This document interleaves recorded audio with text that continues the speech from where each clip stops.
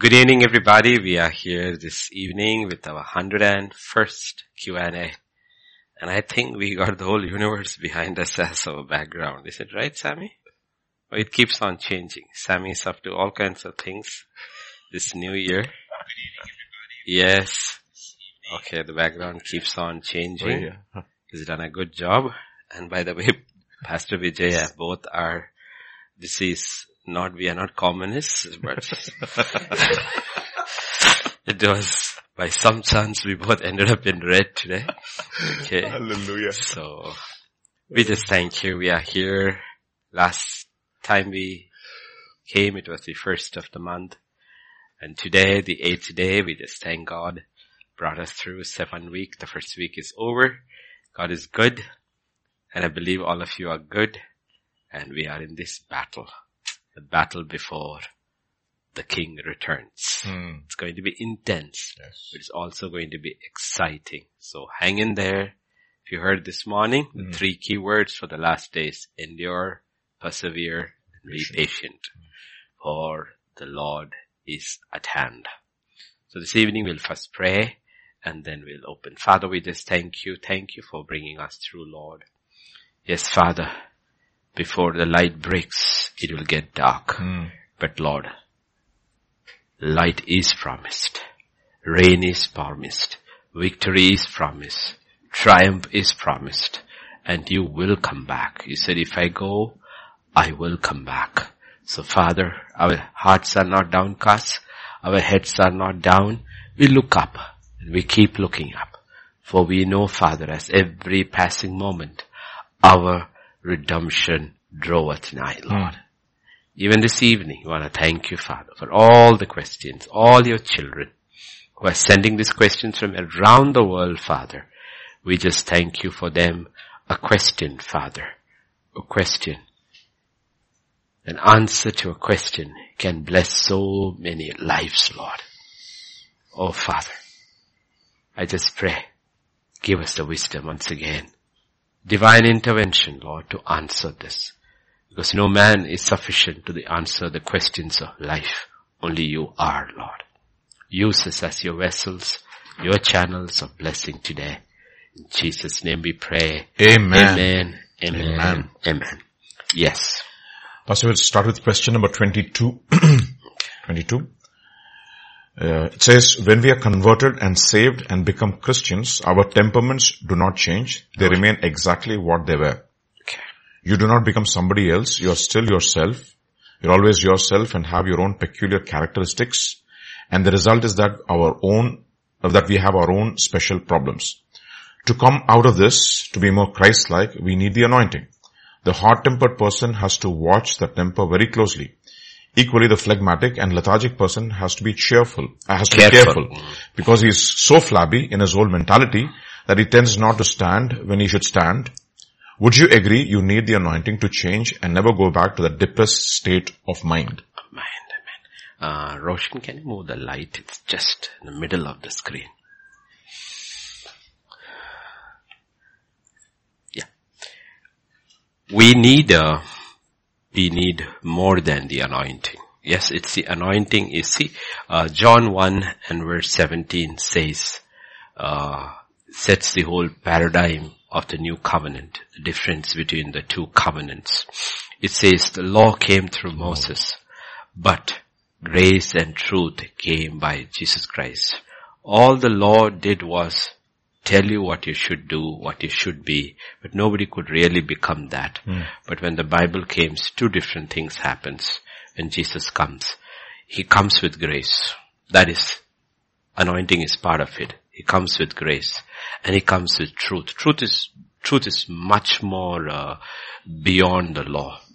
Okay, this morning we were talking about the anointing and the revelation, the anointing Jesus. And you will see Jesus walking in the anointing, and in the entire Sermon on the Mount, he will tell us, you have heard, but I tell you.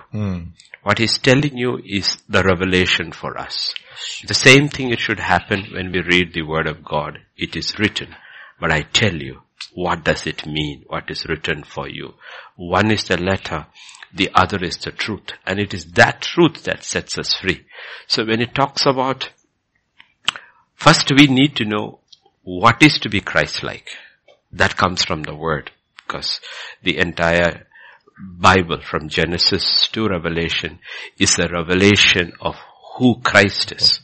But like the writer of Hebrews says in Hebrews 1, God in His diverse times spoke in various ways, but in His last days, He has spoken through His Son. That is the revelation of who God is, what it is the Son has come. Let's keep the question over there. So you will see that what we were, the old man, before he was saved, and the new man. The old man, each one has his own hang-ups, your background, your upbringing, your education, the circumstances in which you were born, grew up, the iniquity that was passed on. All these things make the old person. The old person. And let's realize, we were all very comfortable. We learned to live with the old person. Whether you liked it or not, we all ultimately learned to live with the old person. Then we encounter Christ. And when we encounter Christ, we realize it's a complete radical change. Most people don't realize it because they think of salvation only as not going to hell. Yes. That is the way they, oh my gosh, if I don't accept Jesus, I will go to hell. So let me receive Jesus. But they do not realize salvation is a new creation. Yes. And 2 Corinthians 5:17 says, all the old things, everything has passed away. And it's a completely, it's a new beginning. It's a new beginning. That's what we were looking, I think, at it. We didn't look today because there was no time. The foundations were shaken. God will shake our foundations of everything. He will shake it. It's a new creation altogether. So these are basically terms from Greek, what he called culture, the Europe, not the European culture, what we call the background from literature where men were divided into these phlegmatic, they were different, this thing. But the fact is that we have all this in us and some of these are much more pronounced, much more. A man could be short-tempered, but he also could be depressed. But the short-tempered, maybe it's because more visible, but people don't realize he could be depressed too. So these characteristics are all over there. But we have to change. We have to change.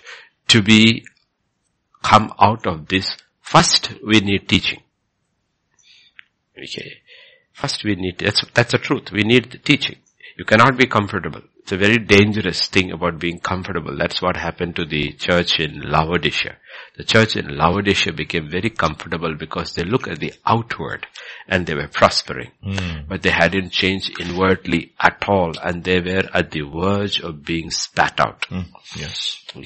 Because we will look at the outward and say everything is fine with me because we got money, everything is going on well, there's no troubles in my life. But God says, you know what, you are absolutely no different from the person in the world.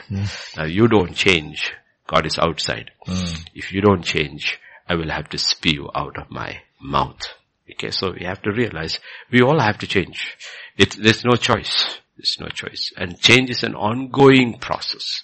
It's a constant breaking down. It's what he told Jeremiah. He says, I have appointed you to uproot. To pull down. It's not just chop at the base. Uproot and plant.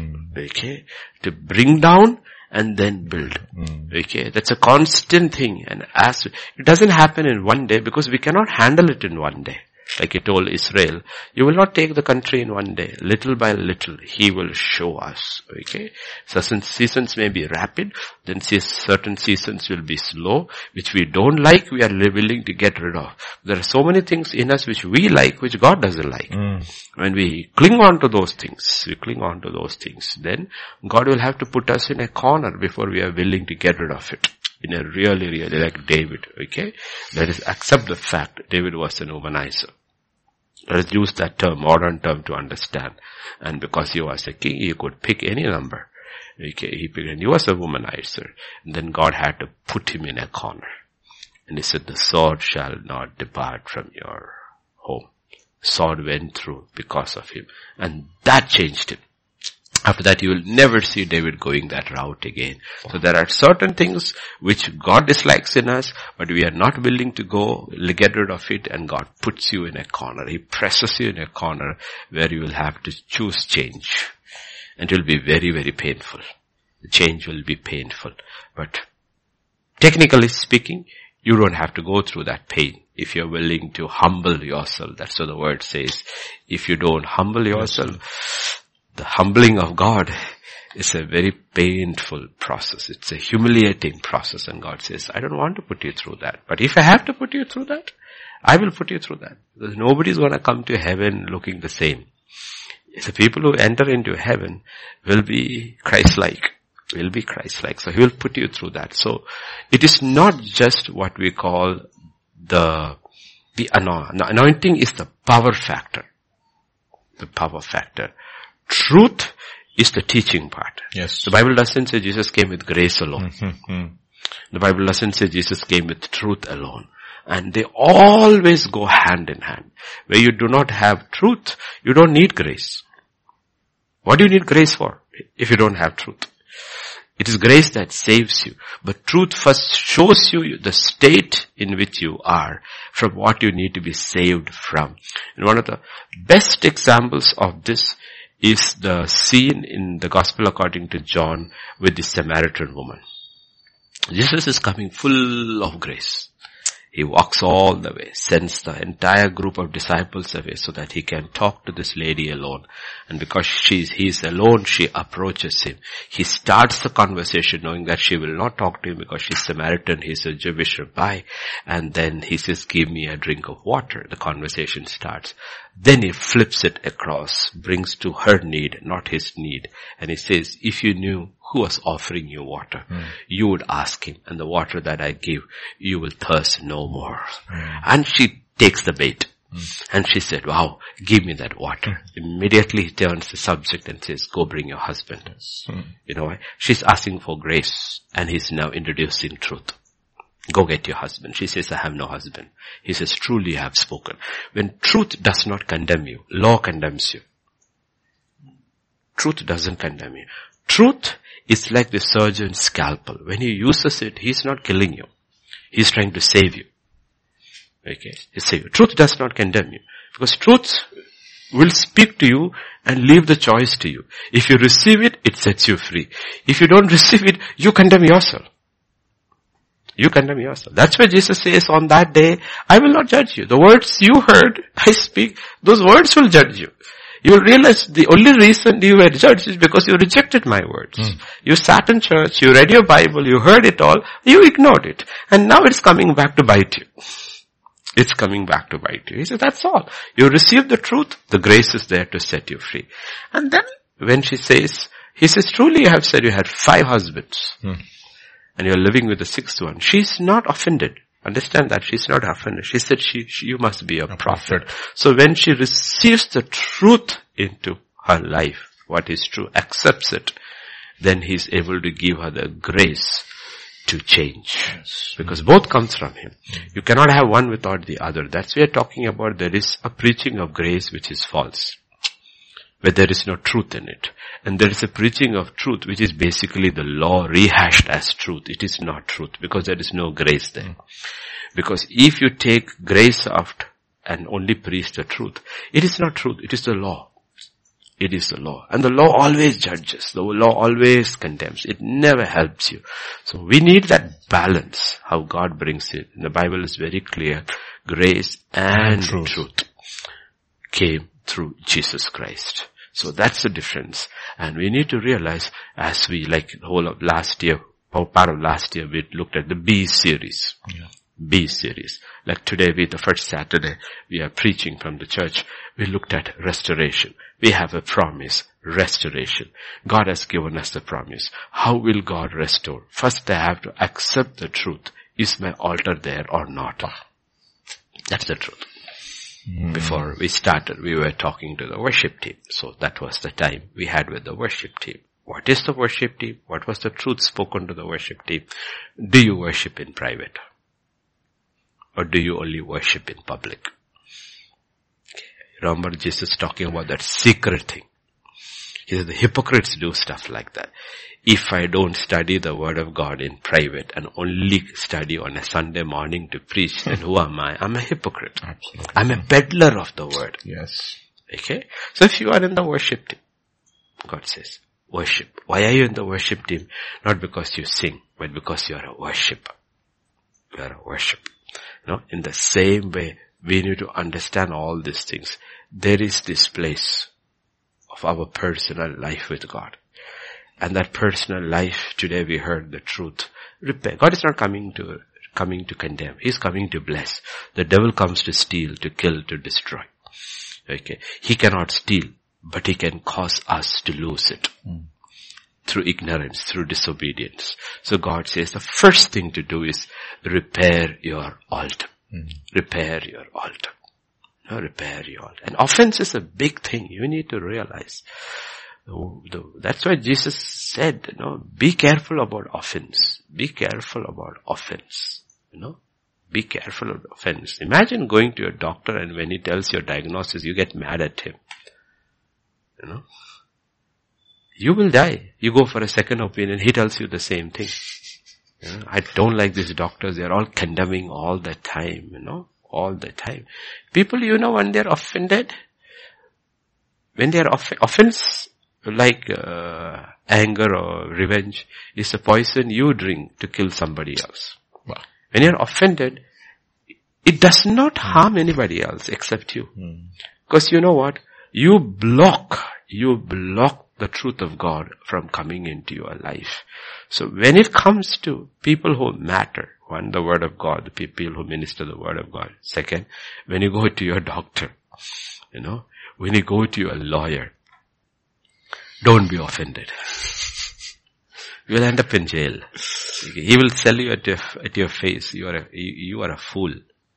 Why did you put yourself in a jam? Now let me see what I can. Okay, I will go find another lawyer. No, he's telling you the truth. You put yourself in a jam.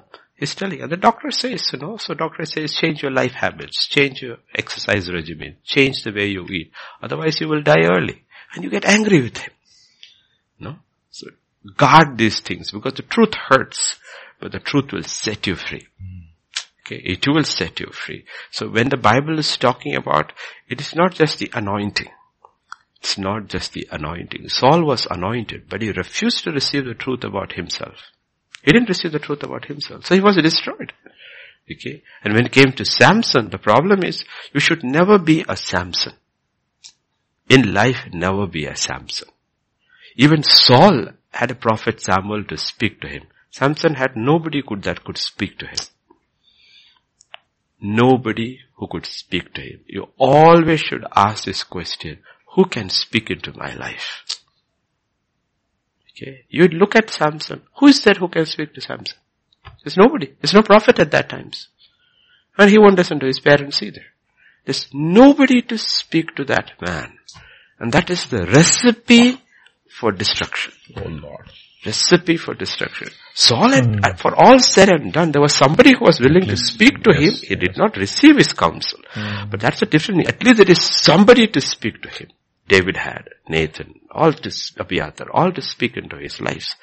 But what if that's again what happened to Solomon. After a point, nobody could speak to Solomon. And twice God appeared and he still didn't listen. God personally appeared and he couldn't this thing. And he said, don't go this way. And he didn't listen and he was destroyed.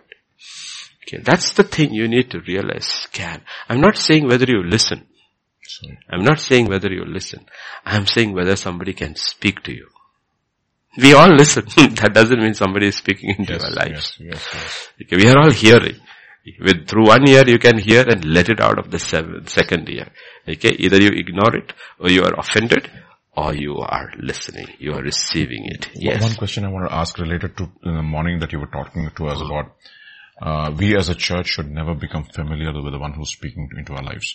How do we guard against familiarity? No, it is, when I'm saying about familiarity, I'm not saying that you should not be close to your pastor. I'm not talking that you cannot be close to this is the narrow line everywhere we have to learn to walk. The narrow line we have to learn to walk is this. Know the person, know the office. Know the person, know the office. Because honestly, I'm telling you, it does not begin from the church. It begins from the home. Thank you. It begins from the home. Okay? It all begins at the home. If you learn it at home, you will learn it at church. Where you begin from your home is, let me see, I was born into a home. I have a father and a mother. Okay? All of us had father and mother. And the father, especially, has an office. Father has an office. How do you know? How does the children know the father has an office? Through the way the mother reacts. Okay. And the way the father behaves. The way father behaves and the mother reacts, deals with him. The children will know there is a person who is my father. I can sit on his lap, but also he has an office. The child sees growing that. Sees growing that. There are two things here. How does the father behave in the house? He's the head. How does he behave in the house? Second, how does the wife treat him with reverence? The Bible always talks about honor with reverence. So these two things are there. One is a man's responsibility and the other is the woman's responsibility. When the child starts growing up and sees this constantly, because he's his father, he's attached to his father, but he also learns to revere his father. When he comes to church, he realized there is another office. Another office. Because these are the two offices to which you are primarily attached. Yes. Because if you belong to one church and one home. Okay. Office and all you may change, schools you will change. You will grow out of or move out of all these places. But the fundamental principle is applied consistently in two places. In a child has a father and the child has a pastor. And the pastor also will treat you like a child. But the child, because he has been taught to revere his father at home, is also learned to revere the pastor. If the child never has listened to his father's voice, he will also not listen to his pastor's voice. Though he loves his father and loves his pastor. So please remember, education does not begin in the church. Education begins in the home. It begins in the home. We are taught so many things about it, but I'm talking about in a context of a normal Christian family, believing family.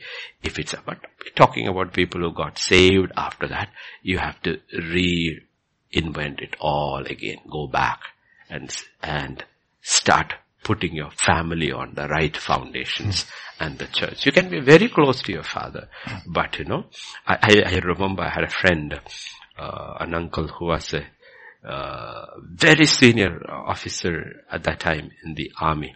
He was a brigadier rank and he was in charge. He was the chairman of the Short Service Commission, SSB, in the Bangalore, where officers, this thing he was. So he was a related, close friend.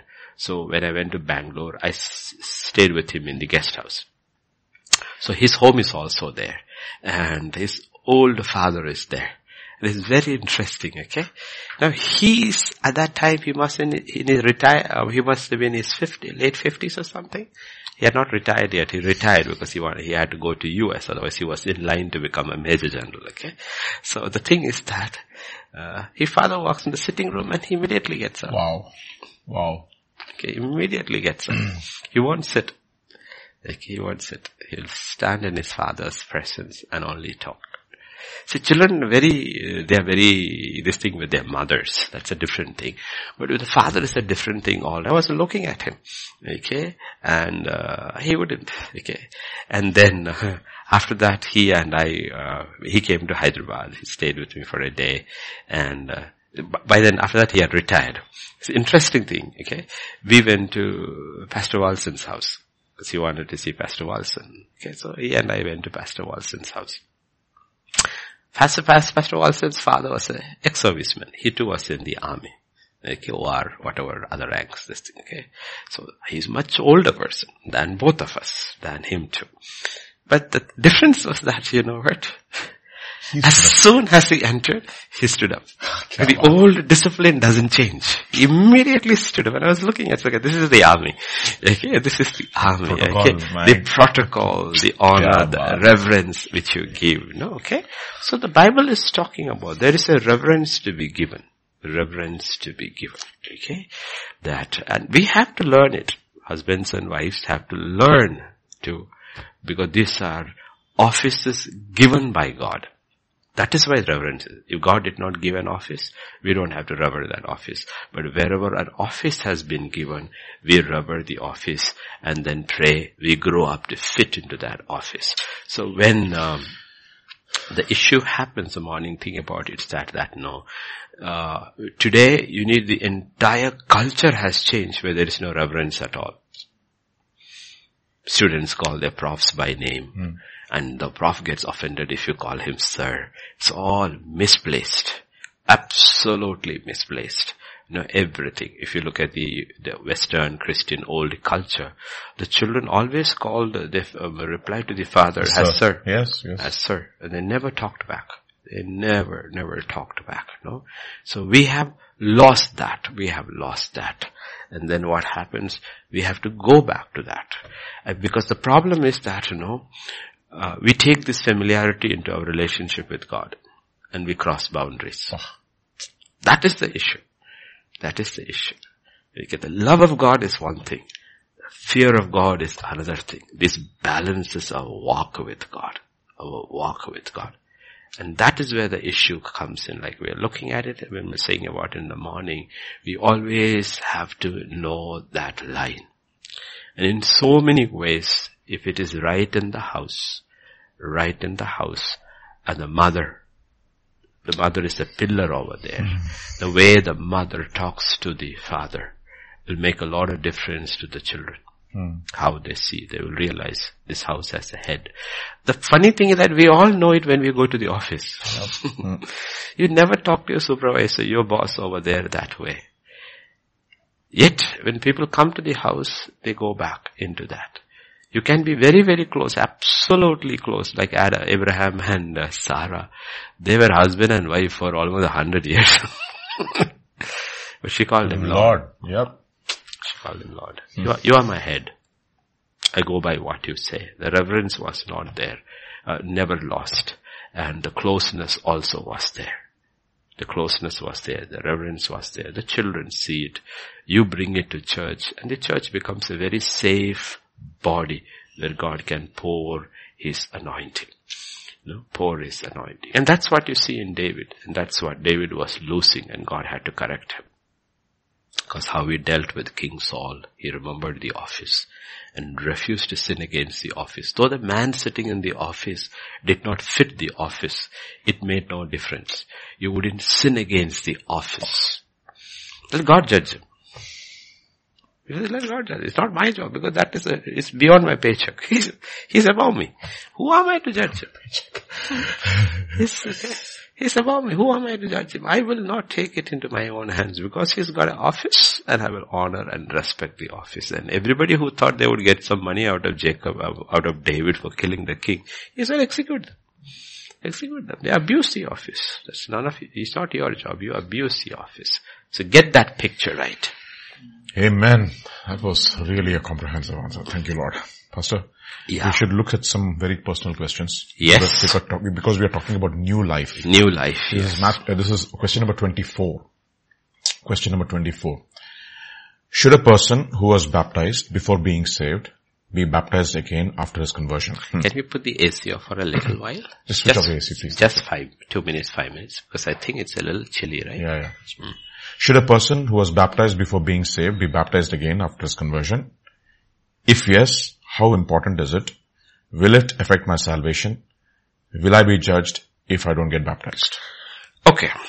Let's go to the heart. Keep the question there, okay? Question there. First thing, let me tell you, if you got baptized before you were saved, it was not a baptism, it was a free bath. At the church's expense. Especially if you are in Hyderabad, they paid for a tanker of Manchira water. Mark 16:16.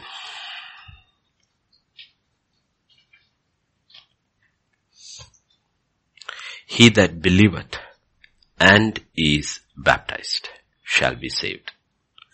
But he that believeth not, even if you are baptized, is damned. That's what it means. Absolutely. First goes believing. Then goes baptism. Okay? Goes baptism. First you have to believe. Then you get baptized. If you haven't believed and you got baptized, then what did you get baptized for? Who did you get baptized into? What was it all about? You don't even know. What was it all about? Okay. What was it all about? So the Bible is very, very clear about the order, because this is the issue in so many Catholic mainline churches, is that I was sprinkled at 8 days old and I had no clue who Jesus was for the next almost 20 years. If I had gone on the strength of the sprinkling, I would have ended up in hell. Okay. So when I got saved, I had to get baptized. Okay. Believe and be baptized. Because what is baptism? Baptism is your burial service. Okay, burial service. What is it? What happened inside, like you say, it's like the wedding. It's like the wedding. How do you know two people are married? Because there was a wedding. Okay. But you see a boy and a girl walking together, you will know that they are not married. They are not married. This is boyfriend, girlfriend. This is not married. But if the same boyfriend and girlfriend who were married and you attended the marriage, and the next day you see them on the road walking together, you don't say anything. You know they were married. Okay, you were married.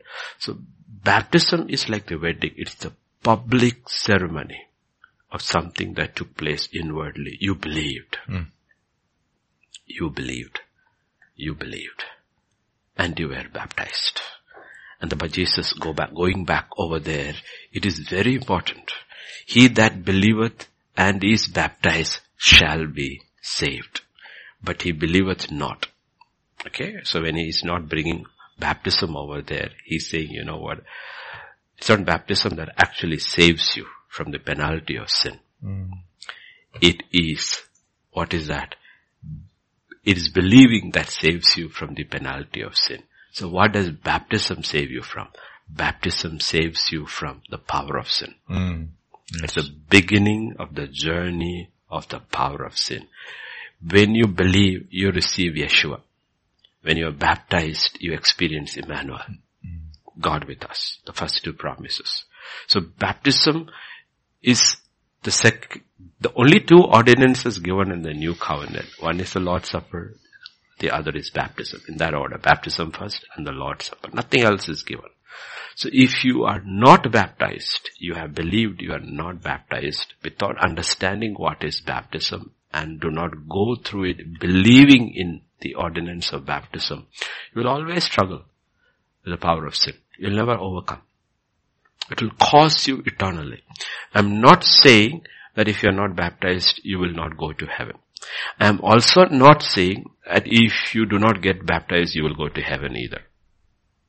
Because in the Bible, other than the thief on one side, there was no unbaptized person in the entire new covenant. Everybody was baptized. And in many cases, they got baptized immediately. The morning portion, we looked in Acts chapter 12, the jailer and the family were baptized immediately. They believed and they got baptized. Okay, they got believed. Today we take a long time in baptizing is because people take a long time in believing. We'll understand, we'll ask, why do you take a so waiting period? The problem is you're not even very sure, are they believing or not? Because the fact is that if you look at some of the people who say they want to get baptized, the hard truth is that it doesn't look like they really believe. They believe, So, we don't want to put them into, let us say, let me give you a simple example, practical example. Okay, let us say there is a young man and a girl in the church. Okay, they are planning to get married. But what I as a pastor see is that they are fighting every day. They're fighting every day. Pastor, can we fix a wedding date? I said, can you please wait? What's the hurry? We are trying to be very polite. What's the hurry? Can you please wait? No, Pastor, we are in a hurry to get married. I said, really? You getting it? Baptism is a very radical experience. And when you see a person who is not interested in God that way, the salvation part of it is not radical, then why do you want to get baptized? Is my simple question. On the day of Pentecost, the Bible says very clearly, he urged them with many words, save yourself from this corrupt generation. And all those who received his word gladly were baptized. So suddenly, if you go over there, you will understand the purpose of salvation. Acts chapter 2 and verse 40. In verse 37 or something, he told them what they need to be get. Not 40. 40. Okay. First he tells them what they need to get saved. That is verse 38. Repent and be baptized, every one of you. Then if you come to verse 40, he said this, explaining the promise. Verse 40. With many other words he testified and exhorted them, saying, be saved from this perverse generation. So what does baptism do? It saves you from this world. It saves you from this world. Like a wedding does.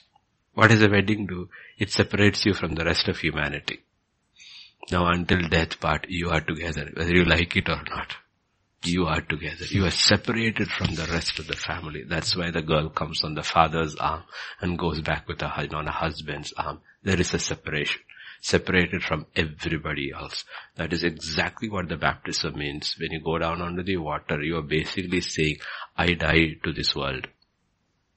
I have died to this world. I am buried, died with Christ, buried with him.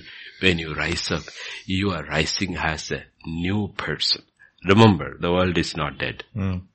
You died to the world. Yes. Your father is not dead. Your mother is not dead. Your brothers and sisters are not dead.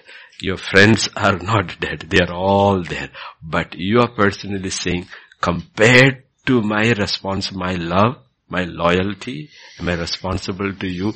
It is like they are dead. If any day I have to choose between you and them, I will always choose you. In righteousness, not in unrighteousness, but it is. That is what it actually means.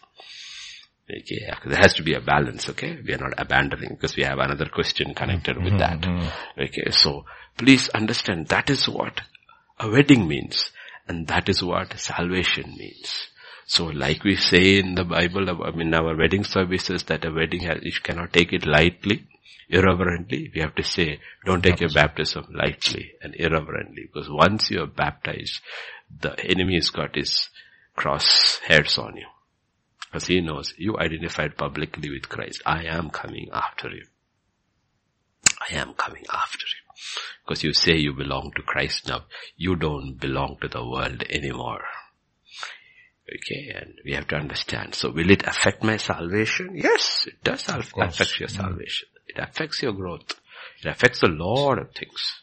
I will show you Pastor, another thing that it says that if you believe and baptize, you're saved, right? Yeah. There's no guarantee of salvation per se.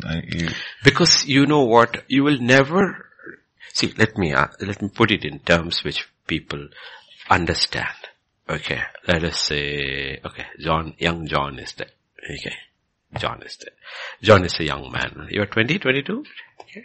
Yeah, 22, 23 years. So let's say 4 years from now, 2 years from now, he's got this girlfriend. Let us say he's got this girlfriend. Okay. Whenever he wants to go with girlfriend, because he's with us and our church, our custody, he'll be very fidgety. Right? If Pastor sees, Ma sees, Pastor Vijay sees, okay, he'll be always fidgety. Okay. But let us say in the year 2023, 2024, he gets married. And after that, he's not fidget. It's freedom. Okay? Gives him a liberty. Okay? As long as you haven't believed and get baptized, you'll always doubt your salvation. Always doubt. Why is he not fidgety? Because there was a day when publicly it was endorsed. Go with this girl. She's yours. Go with her. Nobody's going to ask him anything. Some of our young people, when they got married, young people, they are, old enough to get married, but they look very young. So they are going for their honeymoon. Do you know what? I WhatsApp them first. I WhatsApp them their wedding certificate. I said, you know what? Keep this with you because you look very young. In case there is some issue at the lobby or some other issue happens over there, please show we are married. Because in India, sometimes there's a tip-off and the police raids all the rooms, drug tip-off, and then they pick up all these couples saying, are you married? This is not West. In West. Okay, so I said, be very sure, don't get into trouble. Okay, in the same way, baptism is also an assurance for you. God gives you something and you also know that I died and I'm united with Christ Jesus. Will I be judged if I don't get baptized? I guess so. I have to say so.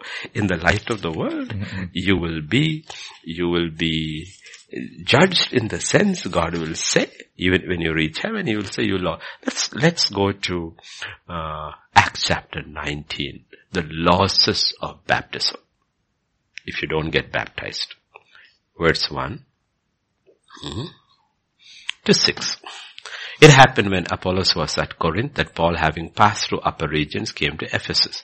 Finding some disciples, he said to them, did you receive the Holy Spirit when you believed? So they said to him, we have not so much as heard whether there is a Holy Spirit. Then he said to them, into what then were you baptized? So they're into John's baptism. Then Paul said, John indeed baptized with the baptism of repentance, saying to the people they should believe on Him who should come after Him, that is on Christ Jesus. So John's baptism was a baptism of repentance. It was not a baptism of salvation. When they heard this, they were baptized in the name of the Lord Jesus. And when Paul had laid hands on them, the Holy Spirit came upon them and they spoke with tongues and prophesied. Sometimes you do not receive the baptism of the Holy Spirit because you have not been baptized in water. It becomes a block. Okay. In the Cornelius case, God overruled it because the Holy Spirit was going for the first, because they needed that so that otherwise the Jews wouldn't have baptized them in water. God also knows people. They didn't want anybody to include, so He baptized them in the Spirit that Paul said they also received the what is to stop them from getting baptized in water. But usual procedure is that. This is the order. You repent. Repent means you turn around the way you go. You turn around. And you will be turning around all your life as you hear the truth. You repent. You believe. You get baptized. And you receive the baptism of the Holy Spirit. This is the order. The ordering goes. So can it affect you? Yes, it can affect you. You can miss so many things in life from God simply because you did not. Okay. Another example which we have used in our messages, okay? John, you are today's Bakara, okay? John, you are Bakara. So imagine, okay, some of this, you don't get scared by the examples, like it's just an illustration, okay? So imagine John has got this girlfriend, okay? He's got this girlfriend. He really cares for her. She cares for her. And imagine, John is working for Cognizant, Infosys, something. He's worked for 5 years. He's made his packet of money. He's bought an apartment, everything. And then suddenly he dies in a car accident. Does that girl get the house? No. But she loves her. She doesn't get the house. Okay. He's going to get married. And the marriage ceremony is taking place. The vows has not been exchanged yet. They are walking down the aisle. He has a heart attack and dies. Does the girl get his house? No. No. Vows are over. Marriage register has been signed. As soon as he signs, he falls backward and dies. Get the girl get the house? Yes. She does. She does. She's his wife now. Okay, so we need to understand there are so many things which God has for us. But He says, go through the waters first. Say that you are mine. I'll give it to you. I'll give it to you. You haven't told anybody that you belong to me. If you don't belong to me, then how can I give you things that belong to me? You're getting the picture? So baptism is a very important thing. Very important thing. We need to understand this is a very very clear command of the Lord. On the day of Pentecost, Peter says, repent and be baptized. In Mark chapter 16, God says, believe and be baptized. You have to put this together. So repent, believe and be baptized. And he who is baptized, he who does not believe, is damned. So it doesn't matter what happens to you. Okay? And then Jesus gives the command, baptize them in the name of the Father, the Son, and it's all our commands. Baptize them. So you have to go in that order. There is repentance, there is believing, and there is baptism. And then there is the baptism of the Holy Spirit. So these are all part of your journey. I'm saying all of this thing can happen within 5 minutes. Though they are individual parts, you can repent, you can believe, and you happen to be like the jailer, or you get baptized, you receive the Holy Spirit, and you go ahead with your life. And you keep getting the gifts of the Holy Spirit. The baptism of the Holy Spirit is one thing. The gifts of the Holy Spirit is one thing. You receive the anointing. In Christianity, these are all different stages of your life, but it is all part of it. But where does it all start? It starts with baptism. It starts with a marriage. Where does everything start? In a family. It starts with the marriage. The wedding, not the marriage, with the wedding. And then the journey begins. In that journey, after the wedding, many things are added. But there is a day. That day is the day of your baptism. So it's important. Yes, Pastor Vijay. We'll go to that other question. Yes, this is question number 25 again related to marriage, Pastor, because we're talking about baptism. Yes. This is question number 25. I have been married for a few years, but the issue is that my husband is still more of a son to his mother, his parents, than a husband to me. This affects our relationship a lot. We have fights, we have hardly any physical intimacy and almost no communication. I try to come close to him, but he's not interested. I don't know what to do. First thing I will say what to do is, you heard this morning, build your prayer altar for restoration. I do believe everyone around the world, all who are going through this is a year of restoration. But this is an issue. This is an issue in marriages. You cannot change the law of marriage. Because the law of marriage was set by God. The law of marriage was set by God. In the law of marriage, the first law of marriage, there are two things if you go into Genesis chapter 2. Okay? The first thing you need to realize is in chapter 2 verse 18. And second thing is verse 24 to 18. The Lord said, it is not good that man should be alone. First primary, because you saw in that question, there is no communication. If there is no communication in your marriage is on the rocks. You have to go deal with it. You have to deal with it. Otherwise your marriage will break down. First purpose of marriage is communication. Second purpose of marriage is, your wife is your helper, not your mother. Who's your helper? No. Your wife. She's your sounding board, not your mother. She's the one. She is your helpmate, not your mother.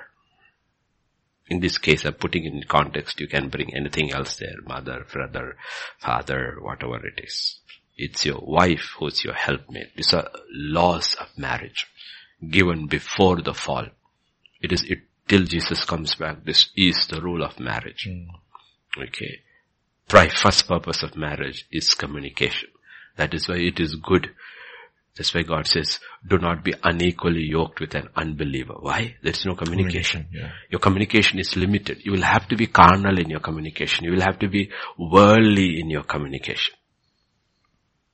Why do two believers get married? Because they can have fellowship. The first purpose is fellowship. Talk.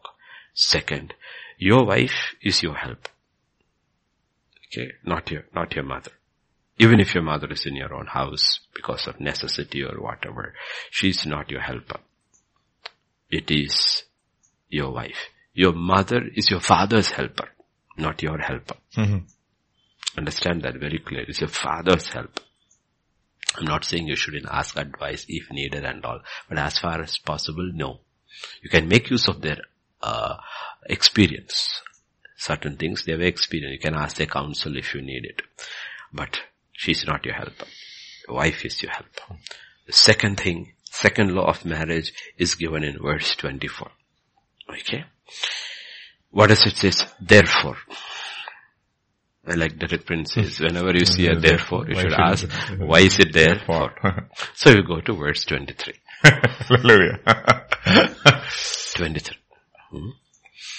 Adam said, this is now bone of my bones, the flesh of my flesh. She shall be called woman because she was taken out of man.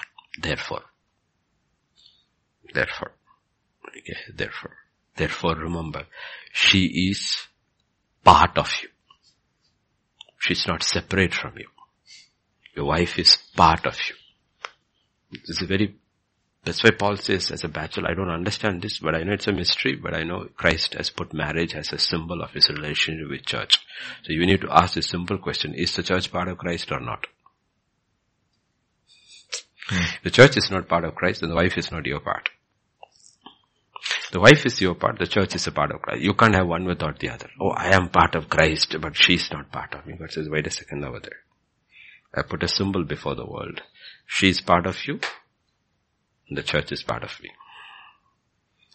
Get your foundations very, very clear. Both man and woman, get it very, very clear. This is the foundation of marriage. First foundation, it is for fellowship. Second, she is your helper. She is your helper. And not your mother. Okay. These issues can happen when you have a mother and a wife in the same house. Okay. Initially there will be conflict. I'm not saying the wife should not ask the mother, not the son. Wife, not the son. You come to my house, I ask my mother nothing. My wife asks my mother what she wants to know. She accepts. She has brought him up. She knows what he likes, what he eats, she knows that. But I don't ask my mother. I don't even ask my mother to cook for me. I don't ask. It goes through her. Because you know why? She's my helper, not my mother.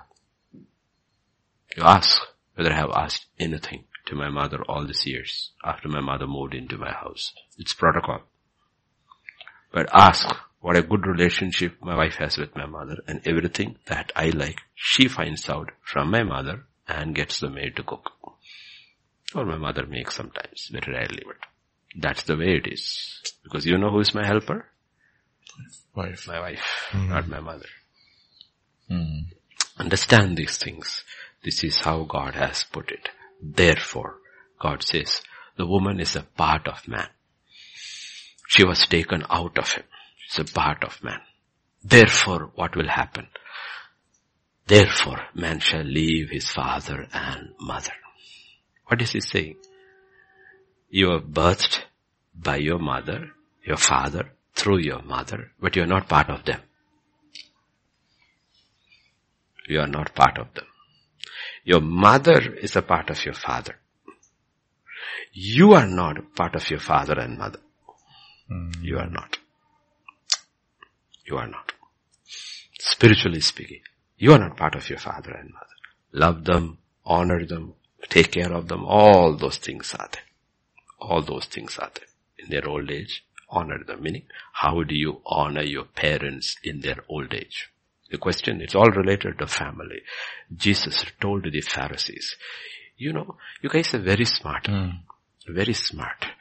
You see, if you have something, you will say Qurban. Oh, now I have dedicated to the Lord, therefore I don't have to take care of my parents. He said, no. When you are children, you obey your parents. When they are old, you honor them by taking care of them if they need to be taken care of. That's how you honor them, not by obeying them. By obeying them, you are dishonoring them because you are on your own. That means you have never grown. You have never matured. You don't have a space of your own. You don't have a home of your own. By obeying them when you are an adult, you are not honoring them. But you are honoring them by taking care of them. That's how you honor your parents. How do you honor your parents? You honor your parents if they have a need I mean, it's many parents like in US and all, don't need their children to be taken care of. They can take care of them.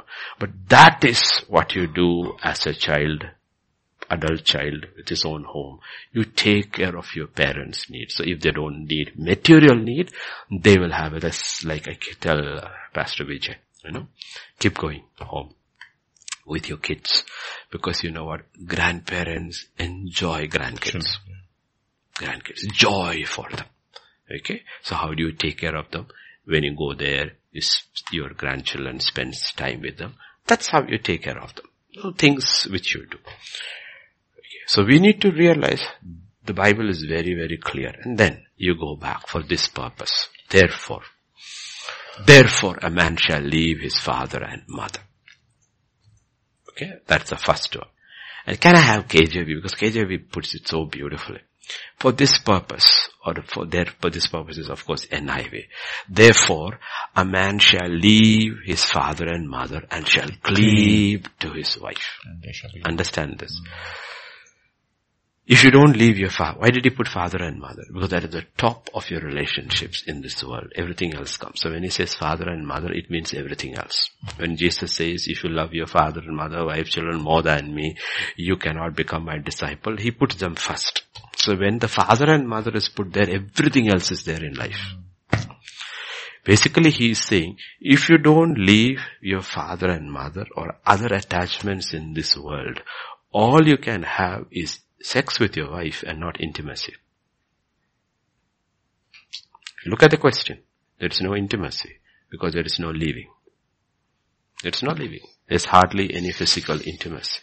You know why? Because you haven't left. And you need to ask yourself in my life, both the man and the woman. Sometimes women won't leave. Sometimes men don't leave. And when man also doesn't leave, women also, they go like a railway track in the same direction but never touching each other. They are not one, they are two. But they are together.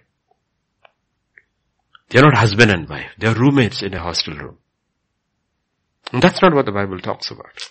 The Bible talks about, this is where the problem comes. The problem comes, you are not able to cleave to your wife. Like Pastor Vijay said on the Sunday before our Christmas, watch nights of the Sunday, the 2 words he said, solitude. Solitude is not isolation.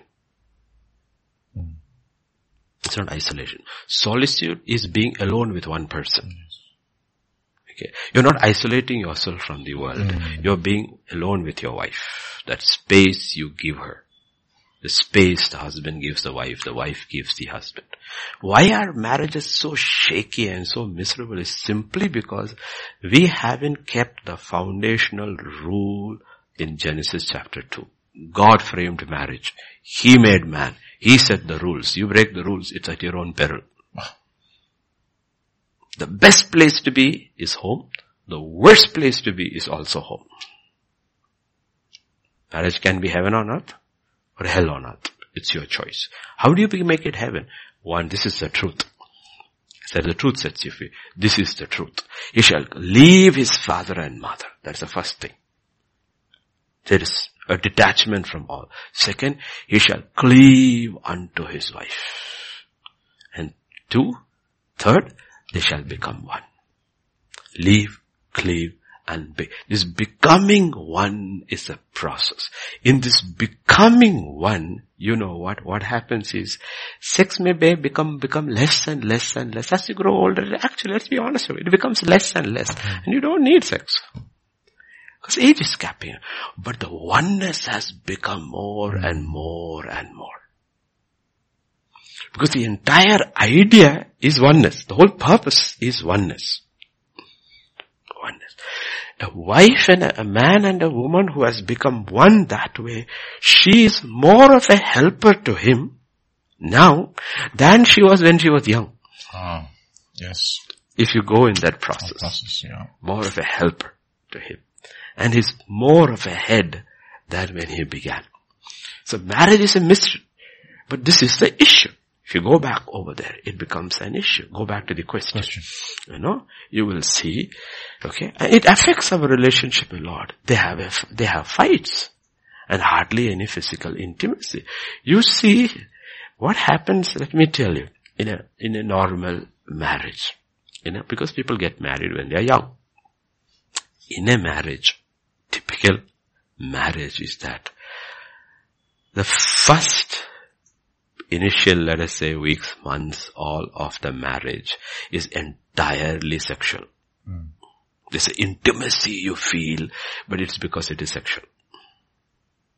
But that's not what marriage is. Marriage is intimacy with the person. It is the person.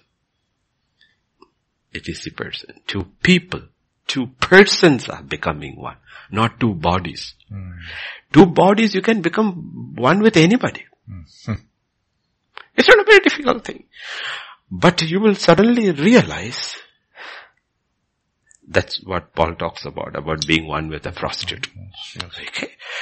But the issue over here, that's why God, even in the law in Israel, gave the soldier a year off when he got married. Why? To get to know your wife, and for the wife to get to know. Okay. And the first 1-2 years of your marriage are very, very important. Constantly you have to counsel people. Don't fill your days with activities that takes time from each other. Each other. Because the bonding, like with between the parents, like we have a baby upstairs, the bonding takes place in the first few years of a child. The bonding, the oneness between a man and a woman takes place in the first couple of years. You get to know each other. You have your likes. You have your dislikes. And because your passion level is there at very, very high, it is very easy to discuss because you both are trying to please each other. Yes. So you're willing to change. The Bible says in 1 Corinthians, if a woman wants to serve God, let him remain single, because if he gets married, he wants to please her. And gets married, she wants to. So there is a period in your, what you call the honeymoon period in your marriage, where you want to please each other. And that is the time you iron out your differences. But the problem is, you get married and your marriage is full of things that take you from each other away. You will be always struggling in your marriage. And what happens? The marriage becomes and then the children come. Now it takes away more time. Already there is no communication between the husband and the wife. And you know what happens? Usually the mother starts putting all her time, effort, communication into the child. That is basically why Indian mothers won't leave their children out even when they grow up and get married. Because she never got her love and appreciation and acceptance from her husband, so she clings on to her children. So she is, in retrospective effect, she's trying to get from her sons what she did not get from her. So she interferes in the family life every day. This is what you need to do, what you need to do. And the problem is, this son, because the umbilical cord was never cut, he's not marrying a woman, he's marrying his mother. He's marrying his mother. What he expects from his wife is his mother. And if she is not like her, then he is still clinging on to his mother. This is what destroys marriages. Marriage has to be like Rebecca's. You walked away. Will you go? Under 7 days, she says, no. When will you go tomorrow? Gone. Never goes back. Has she forgotten her family? No. When her son is in trouble, she thinks about her family. But there's no. You think about your family, you visit your family, you love your family and all, but you know you are not one with them. You are one with this man. And the man knows, I'm not one with them, I am one with this woman. And you have to create that space. One of the simple things, honestly, like we started this in the morning, simple things to do it is that, whatever profession you are involved in, don't bring it home. Don't bring it home. Leave your office at your office and come home. And don't take your home to office. Don't take your home to your office. I'm not saying it's an emergency, you shouldn't, but I'm taking on a general principle. When you have stepped in through the front door, you've forgotten your office. Now it's all about home till you leave. Relax, have a coffee, Spend time with your wife and your children. Enjoy your family. In the morning, when you step out of the house, pray, bless each other, forget your family, go and give a good day's work at your office. Terrible workers we have. It is not they are not good in actually what they do, but they are inefficient. You know why? Because their minds are split. They're sitting in the office worrying about home, sitting at home and worrying about office. So you actually do justice to nobody. Nobody. You ask my wife, from the time I go back home in the evening, till I wake up next in the morning, do I take my Bible out? I don't take my Bible out. It's a simple principle. We'll pray in the night. But once I have finished from here and I go, because I'm in ministry, I don't take my ministry there. What we do is a family thing, but I don't take my ministry there. When does my ministry begin again? At 3:30 in the morning. Because that is home. That is home. That is home. And if the first question, if you ask, the first person I look for is Siri there? Because we have a child in the house. Second question I ask is Andrew back from the gym? Okay. Then if he's back from the gym and he's in the bathroom, we wait. I said, knock him. Come down. You know why? Let's eat together. Let's eat together. Okay. Until we retire into our own rooms, we all sit in the front room. We all sit over there. This is family. Don't bring your office to your homeland ministry. It's more difficult because people will keep calling this prayer. They have no concern about time or anything. But we have to help them out, pray for them, something. But on a general principle, how do you guard this space called home? You can have visitors and all that. That's a different thing. But that's not a general principle. I guess I understand what I'm talking about. General principle. You don't bring your office home. And you don't take your office home to your office. And have you noticed the number of marriage breakups and tension and divorces that took place in the last 2 years when the home and the office became one? We thought it would have made things better. No. It made things worse. It made things worse. Because suddenly men and women realize when they're put together for 24 hours, they don't like each other. They don't like each other. They didn't deal with the issues in the first 2 years of marriage. Everything is coming out. Everything is coming out. They're becoming claustrophobic because the two people are shut in. But you're supposed to be one. Why are you claustrophobic? Adam and Eve was together in the garden for I don't know how long before they were kicked out. And they were kicked out together. They were kicked out separately. Okay. We need to understand this. Because you see, both parties have to receive this. A woman alone receiving it is not going to change her marriage. And she'll be always waiting and longing, and nothing is happening. The man alone doing this is also not going to happen because now we have women who work, who bring their work home. Okay? So, there are so many marriages which are working very well in this world. Do you know why? Because the husband and my wife meet only for 20 minutes a day. By the time he comes and finishes shift and comes, she's getting ready to go. So they're very happy because they don't see each other. Now that is not a typical marriage. It's a happy place. Okay? So this is the issue. These are issues.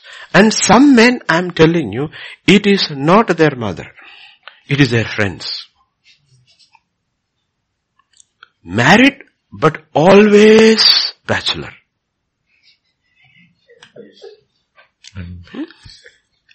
MBA, married but available. Macha, gone. Before she knows he's gone, he disappeared. One call from his friend is gone.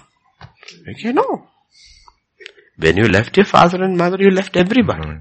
I'm not saying you should not have friends but life has it's like salvation. Once you're married, you're a new creation. Old things have passed away. Behold, all things have become new. I'm not saying isolate your family, no, but you get more into families, other families. You have time for this thing and all. But primarily, you realize you are one. So with men, it can be their family, mother especially, not so much father. Second, it can be their friends. Or third, it can be their activities they like. Activities they like. Okay. Now, I am not saying the husband and wife and children should sit together 7 days a week and all. But you have to find common activities which you do together. Common activities you together. Get involved in church activities. Yes. Get involved in the church. Serve in the church. Get involved over there in things like that. Okay? Or have a Bible study in your house. Different things people can do. People can do. Because how long should you do it? Until the bond is secured. Yep. Bond is set. The bond is not set. You will always, your marriage will be always shaky. If your marriage is shaky, because this year, if God is going to restore, first He will shake the foundations. Because He doesn't build on shaky foundations. Yes. He will shake the foundations of your marriage, not to break it, but to really make it. He will remake it. He's saying your foundations were all wrong. Come back, both of you. Repent, put it all right before I will restore your marriage. And when He restores your marriage, He says, it will be better than it was before. Whenever God restores, it will be always like that. It's always better than it was before. So marriage is a major, major issue. It's a battle for our homes. And men and women have to be dedicated to that. To be dedicated to that. And you have to be very careful also in your conversations, husband and wives. You have to be very, very careful. One, husband should not speak ill about the girl's mother to her father or mother to her. Don't speak that. That's her parents. Second, the wife should not speak ill about the husband's parents. This is our question. Let me ask you this question. Jesus is married to the church. Right? Yeah. Jesus is married to the church. Who is God to Jesus? Father. And who is God to the church? Father-in-law or father? Father. Father. Please remember, once you're married, you don't have a father-in-law or a mother-in-law. You have only fathers and mothers. Get that right. In your mind. Get that right. Her father is my father. Her mother is my mother. And she says, your father is my father. And your mother is your mother. I will treat them the same way. Understand? Otherwise God is my father-in-law. Because Christ is my husband. Get this very, very clear. Okay. Oh no, she's not my mother, she's my mother-in-law. No, she is. She's my mother. How can she be your mother? Because we are one. We are not two, we are one. If we are one, that is Ruth saying, whatever you say, I am that. Where you go, I go. Your people, my people. Okay. So don't think this father-in-law, mother-in-law thing. That is just a tag to identify. But her father is your father. Her mother is your mother. His father is your father. You see. Unfortunately, in my case, I didn't see my father-in-law or my mother-in-law. But if I had seen them, I've seen them, I would love them. I would love them. Okay, I would love them. But I have no issues. I wouldn't call them even father-in-law. I would only call them father, dad, or mom. I wouldn't call them by dad-in-law. I wouldn't call them. And I wouldn't treat them also differently. Okay, so understand these fundamentals. When you understand these fundamentals, you will realize, you know what? It works out well. There is no conflict between your family and my family. You know what? Your family, my family. My family, your family. But we are separate from both. We have our home. That's the difference. Your home and your household. Your home and your household. These are two different things. One is your home. The other is your household. So at this time of restoration, break those umbilical cords. It's your mother, it's your father, it's your friends, it's your hobby. Okay. I'm not against hobbies, but any hobby that consumes your time is a stumbling block. Even for us, it can be our ministry. A ministry can be a stumbling block to, you ask any man of God, from Billy Graham to Derek Prince to every one of them. If God were to give you a second chance to redo your life, what would you do? Would you minister differently? They said no, you would spend more time in our home. Every one of them, without exception. One thing they say. What would you do differently? Would you preach differently? No. Would you change your doctrine? No. What would you do differently? You would spend less time ministering and more time at home. We realize as we go closer to our death, we realize how we are going to be judged. We will be told, failed your home. Failed your home. Because I keep telling, God is a homemaker. And He calls saints in heaven and earth His family and calls Himself a Father. So let restoration take place in the homes. Actually, if all the homes in our church and the individuals are restored, we may have to preach maybe 20 minutes on a Sunday.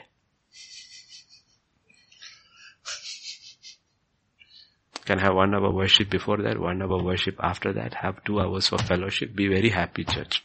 Why do we have to preach 1.5 hours? Because individuals and homes are not restored. So we have to hammer them with the truth until it gets into the thick skulls. They're not getting it. Because when Jesus comes back, He's coming back for His family, for His home. You read Revelation chapter 21. Earth is not going to heaven. Heaven is coming down to earth. Christ is God is coming, and I shall be a father. And I shall wipe your tears. The dwelling place of God is with men. With men. It's with men. So please don't. The entire purpose of all of this is that our homes will become secure and we have a ministry. Comes from a secure home. Otherwise your ministry will be always insecure. God wants to give everyone a ministry. But if your ministry has to be secure, your home has to be secure. If a home is insecure, your wife is unhappy. Wife is unhappy. And your children are miserable. Then your ministry is a mess. You look at 1 Peter chapter 3 and verse 7. Look at what is told to men there. Like we husbands, dwell with them according to knowledge. How can you dwell with them according to knowledge if you don't dwell with them in the first place?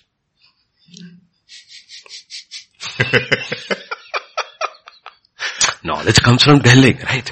We all know each other better because of the amount of time we have spent with each other. Yes. The more you spend time with somebody, you know that person more better. Okay? And same way, knowledge. How do you know? Because you spend time giving honor unto the vessel as unto the weaker vessels and being heirs together of the grace of life, that your prayers be not. Look at that. God says, you know what, if your relationship with your wife is not right, you're not going to get any restoration or any breakthrough. It's not going to happen. I will not listen to your prayers. A lot of people are struggling in their homes. They don't realize that. Lord, why don't you answer this? Get it right. Madam. Adam is unhappy. Adam is upset. Would you just put it right? We put it right. Okay. Put it right.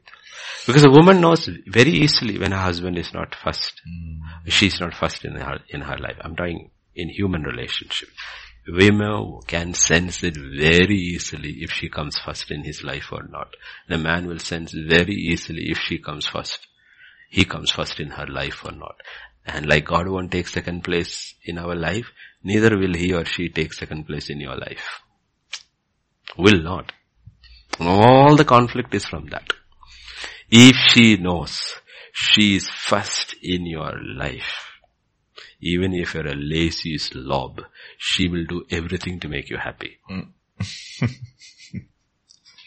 On the other hand, if she knows she is second in your life, even if you bring a bucket full of money every month, she will make your life miserable.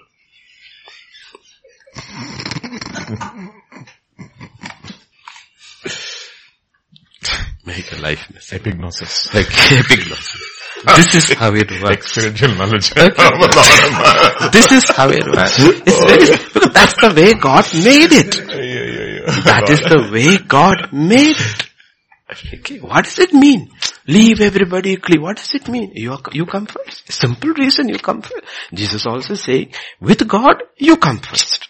More than your wife, parents, everybody, you come first. And on earth, horizontally, you come first.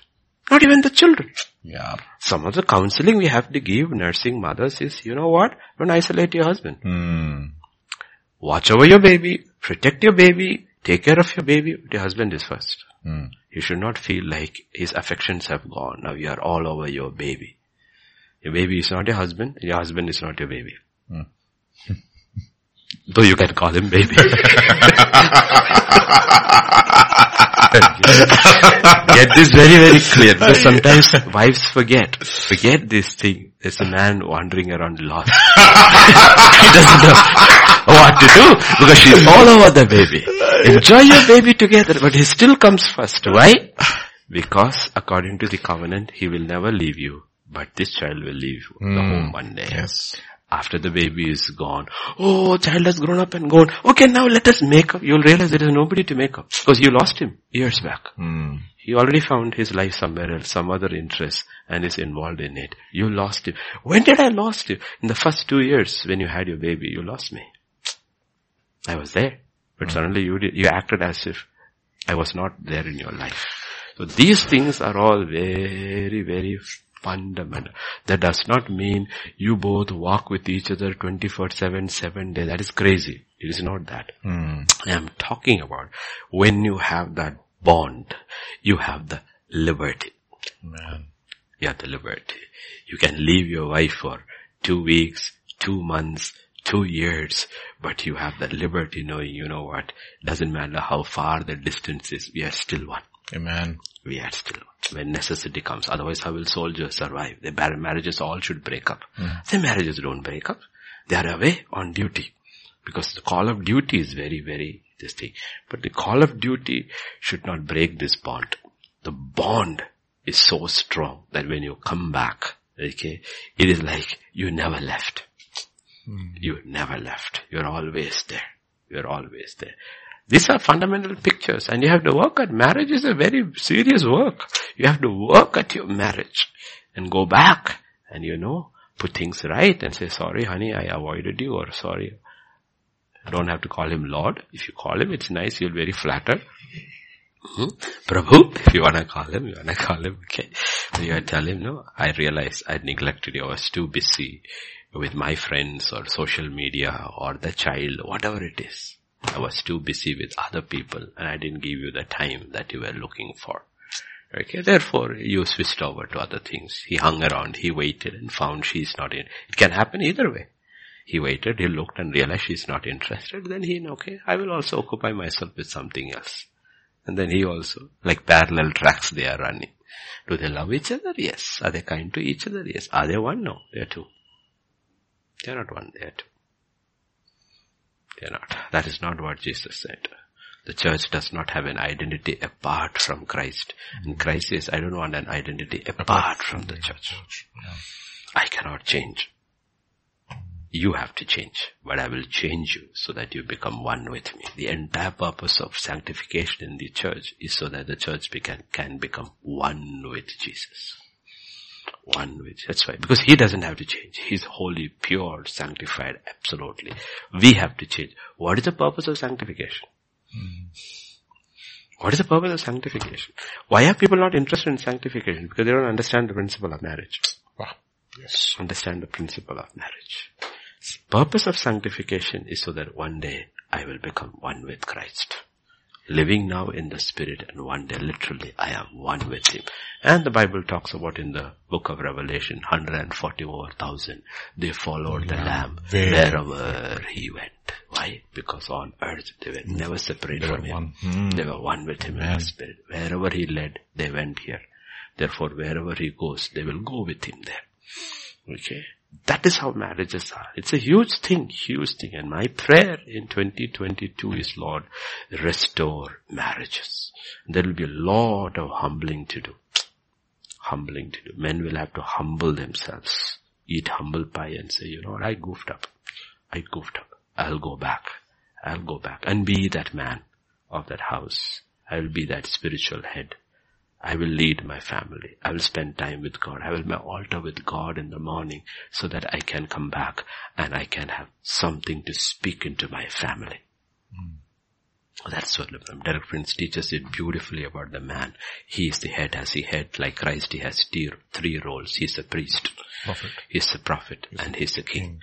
Okay, as a priest, he ministers on behalf of his family before God, like Job did for his family. As a prophet, he hears from God and speaks into his family.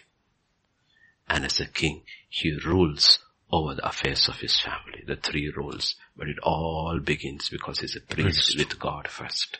He has spent his time with God. He has put God first. He has heard from God. Then he comes back and is able to do that. That is why marriage is such an important thing. Don't be unequally married. Now that you are married, try to be equal. Try to be equal. Try to work on these things.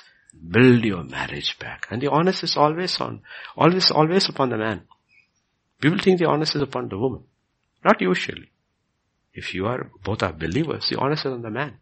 It was Abraham who went to Lot, not Lot who went to Abraham. It is God who came down as man, not man who went to God.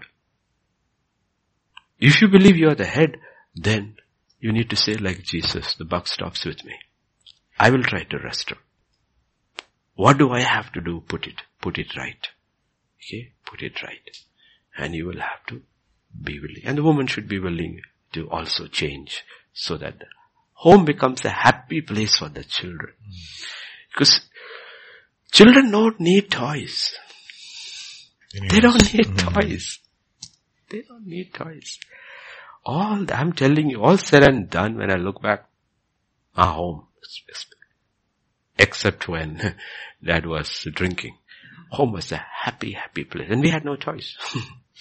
It was such a happy place. Can still have been awesome memories of home. We were not a believing family, but you don't have to be a believing family to be happy. There are many Hindu and Muslim families which are very happy. You wouldn't believe. We ate together every day. We played together as a family. And night, my father was crazy. He used to dress us all up. And we used to sing songs. We used to dance. I have pictures, black and white pictures. We had no drum and all. I can still see the picture. Amultin, one person is now this thing. The sisters are dressed up and dancing. And my father is also playing. Every day it was party time. As if the prodigal had come back home. It was fun. Home was fun. We always played games which everybody could. If there are 4 people, we played cards. If only 2, we played chess. Or we went and played in badminton. Home was such a happy place. And we were very good with neighbors, friends and all. But home was so happy. And I thank God for that. Because I have never lost the concept about home. I didn't learn the concept about home from the Bible. I learned the concept about home from my home. That home is a very, very happy place. And it is on the father. The father was sober, the house was very happy. The father was drunk, the whole home became very, very miserable. There's fights, and there was, his child was looking around what was happening over there. But when he was sober and he didn't drink, it was a happy, happy place. And you need to realize, and he was the principal. Mom was the teacher. Except during exam correction time, he didn't bring his work home. Exam time, okay, answer papers have to be done. He didn't bring his work home and he didn't take his home to the office. You can make a home a very, very happy place, ultimately. Because we are going home one day. We ask you this question, you are saved, but you are not happy at home. How do you expect to be happy in heaven? Because heaven is a home. It's not an office. It's not an office. Oh boy. Heaven is not an office. Heaven is a home. Heaven is not where bachelors gather. It's a home. Heaven is not a place where girls go shopping. It's a home. Activities which people get into. It's a home. And if you're not happy about the whole idea about home, how are you going to be happy in heaven? So please work on that. Please work on that. Cut the umbilical cords. Honor them by taking care of them. Inquire about them. Visit them. Do all that. Second, talk. And with all young couples who has come to me for counseling, what is one thing I say?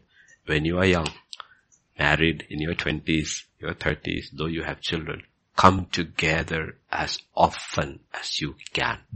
You don't have to have another baby, but come together as often as you can. Why? It's a command. Unless you're fasting.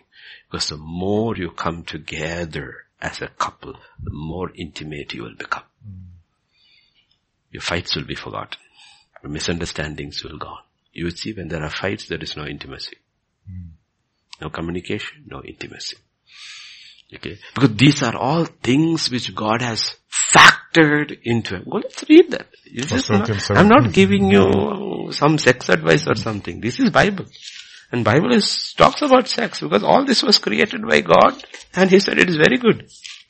He didn't say it is bad. Okay. Chapter 7 and verse 1 to 4. 1 to 5. Absolutely. Corinthians 7, 1 to 5. This is a fundamental law of marriage. Now concerning the things of which you wrote to me, it is good for a man not to touch a woman. Okay? It's talking about a single man. Nevertheless, because sexual immorality, let each man have his own wife and let each woman have her own husband. Okay? It's writing the Corinthian church. Okay? So now, but principle here. Let the husband render to his wife the affection due her, and likewise also the wife to her husband. The wife does not have authority over her own body, but the husband does. And likewise the husband does not have authority over his own body, the wife does.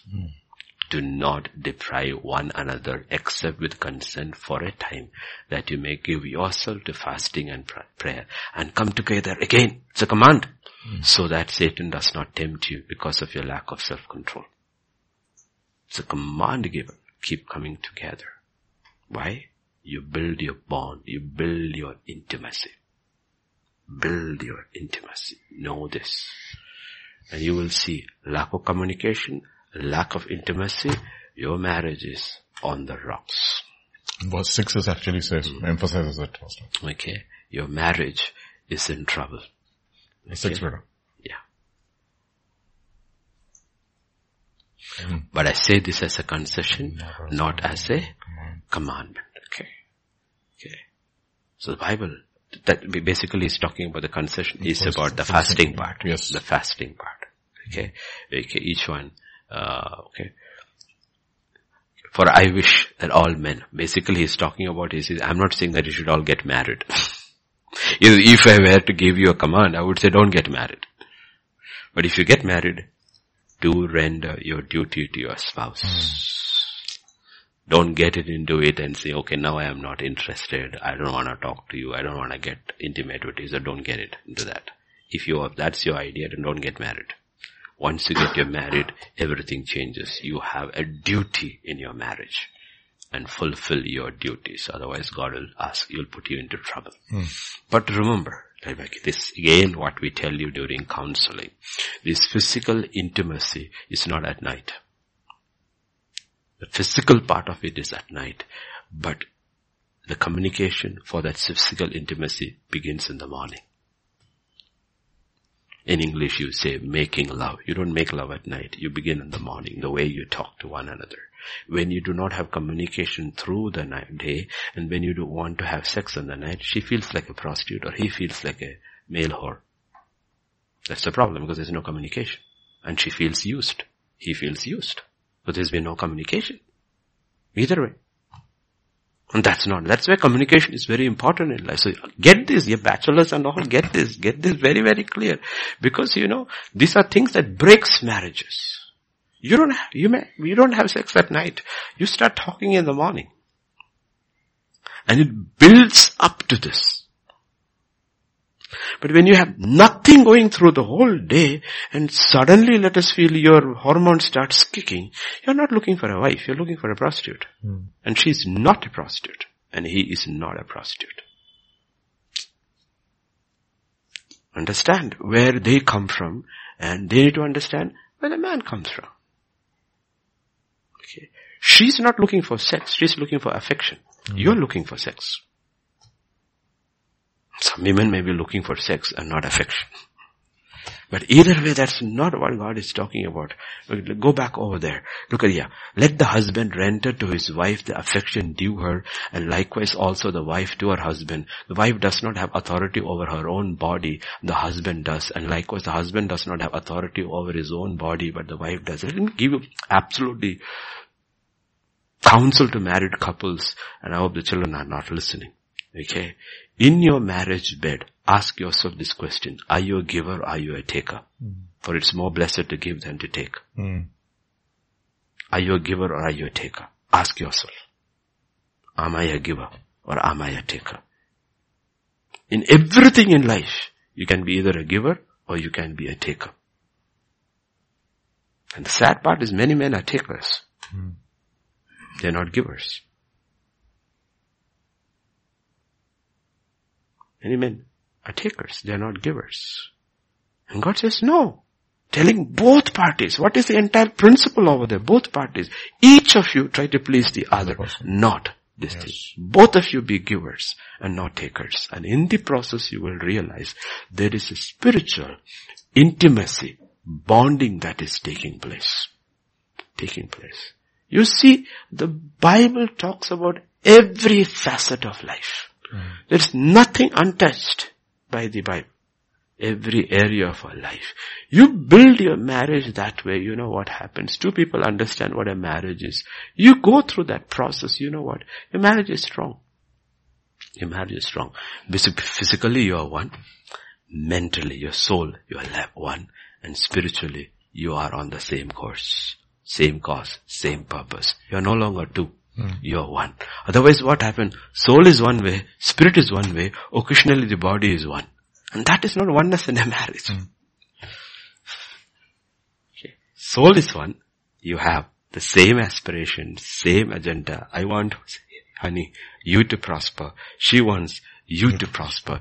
Each one is looking after one's well-being. Spiritually, both are sold out to God.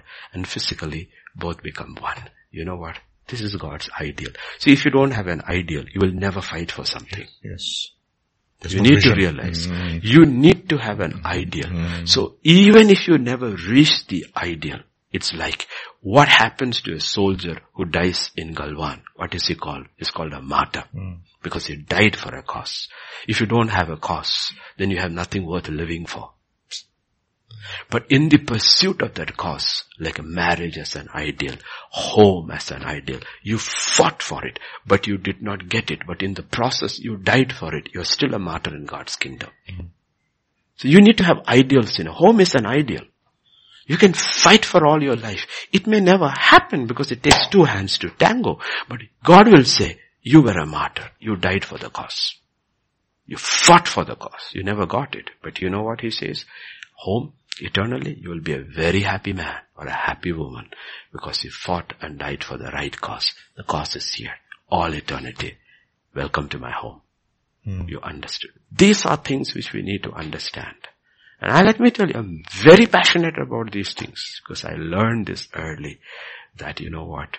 If you're not interested in a home, understand what is the responsibility of a home. To the 3 bachelors here, don't get married. Don't get married. Stay single. Serve God with all your heart. Perfectly fine. I give it to you as a concession. Marriage as a concession, not as a command. That's what Paul is saying in verse 6. I gave you marriage as a concession and not a command. If I were to give you a command, I would say be single and serve God with all your heart. On the other hand, if you get married, these are the commands I have for married people. You have a duty to your wife. She is second, but she's second only to God. She's not second to anybody else. She's second only to God. She's not second to your children. She's not second to your work. She's not second to anything. She's second only to God. These things, understand. And you will realize, you know what? You have peace with God. You have peace with man. Anointing is flowing. And you will suddenly realize you don't need so many things to survive. Have you seen real happy houses? They don't have many things. They don't have many things. What they have is loving people. Kind to one another. Loving people. They don't have many things. And if they even have many things, they don't use most of the things. Because they have each other. Okay. Have each other. Let me ask you this question. Read either the Isaiah record of the millennium reign or the Revelation record of heaven. How many things are mentioned there? Nothing. Each man a vine tree. And there is the roof. House full of things. Nothing is mentioned. Nothing is mentioned. Person. The person. The person. Yeah. Things are made beautiful only because of the person. The person isn't there. What difference does the things make? Things make. So get this picture in right and go start working on your home. This is all people. When we understand, married people will realize you have to repent. Unmarried people will worry, should I get married or not? True. Ask God. If this is the way with a man and the woman, it is better not to get married. That is the apostolic. Okay? Ask young people, no, can I actually fulfill this? So there's a preparation for marriage. Think about this, meditate upon this, prepare for those things. Okay? And actually, you know what, for young people, church is a good place to get ready for marriage. Serve God in the church with all your heart. Wherever you find, serve. Serve there. And you know what? In your home, if you're a child, serve your home. In the church, serve. When you get married, you're good. You're ready to serve. You're serving. Yeah. Okay? Yes, Pastor Vijay? Also, there's another question. I think we should, because it's on marriage, I believe we should finish this. This is question number 18 and 19. This is a long question, but I think it's on the same lines. So you've covered several aspects maybe, but some aspects you may want to look at. The Bible says the man ought to leave his father and mother and cling to his wife, that the two are no longer two, but one flesh. I'm assuming that father and mother also includes siblings, friends, colleagues, etc. Yep. But I see this especially in Christendom that there's a conflict for an individual with their siblings and their spouses. There's a level of comfort that siblings share as they grow up together. But once they get married, some siblings expect the same level of comfort and closeness as before. Many individuals tend to prefer to do things with their siblings over their spouses, giving the spouses less or no opportunity to create a bond with each other. Especially in India, we still call our parents and siblings as our family instead of our other side of the family or the household. Is this mindset okay? Obviously not. I thought when a man and a woman get married, they are a family and siblings and parents become extended family. This might be a crude example. Siblings grew up changing clothes in the same room, but as we grow up, we know that it is not appropriate when our siblings are around. Then again, it's okay to change our clothes when our spouse is around. Similarly, what do we do to have a healthy relationship with our siblings? When is it going too far? I feel like there is a lot of confusion in this. With the siblings. This is it's the same thing. The principle is still the same. The principle does not change. Okay? Meaning, there's always a difference between a wife and a sister. And a brother and a husband. Okay, it's Robert Frost who wrote in that poem, I forgot. Good walls make good neighbors. Okay, good neighbors. The whole confusion is happening is because the fundamental laws of marriage in Genesis 2 are not being followed. Once it is followed, the man makes it very clear, this is my woman. She's part of me. She makes it, he is part of me and he's the part that is the head. The rest all will start falling into place. All start falling into place. There's also a corollary here. So are you suggesting, is it biblical to say that joint families are not from God? Biblically there's no joint family. Right. Absolutely, because this is also... There is no joint family. I'm not saying they were in the joint families in the Old Testament. But then Old Testament, the kings also took 5 and 10 and 15 wives, though he told them not to take it. So don't look at it as a pattern. Go by what has God said, not what man did. Don't look at that pattern. God did not tell Abraham or any man, if you don't have a wife, you can take a concubine. These were things which were not told. Isaac had his own tent. Yeah. Okay. Isaac they all lived, they did not live in a house, they lived in a campus. Yes. Okay. Abraham and Isaac had probably 1,000 people. They were small cities moving. Okay. So remember, it's not even a joint family, it's a city. And Isaac had his own tent. Okay. So, we are not going back into the Old Testament. They are looking at us and learning from us.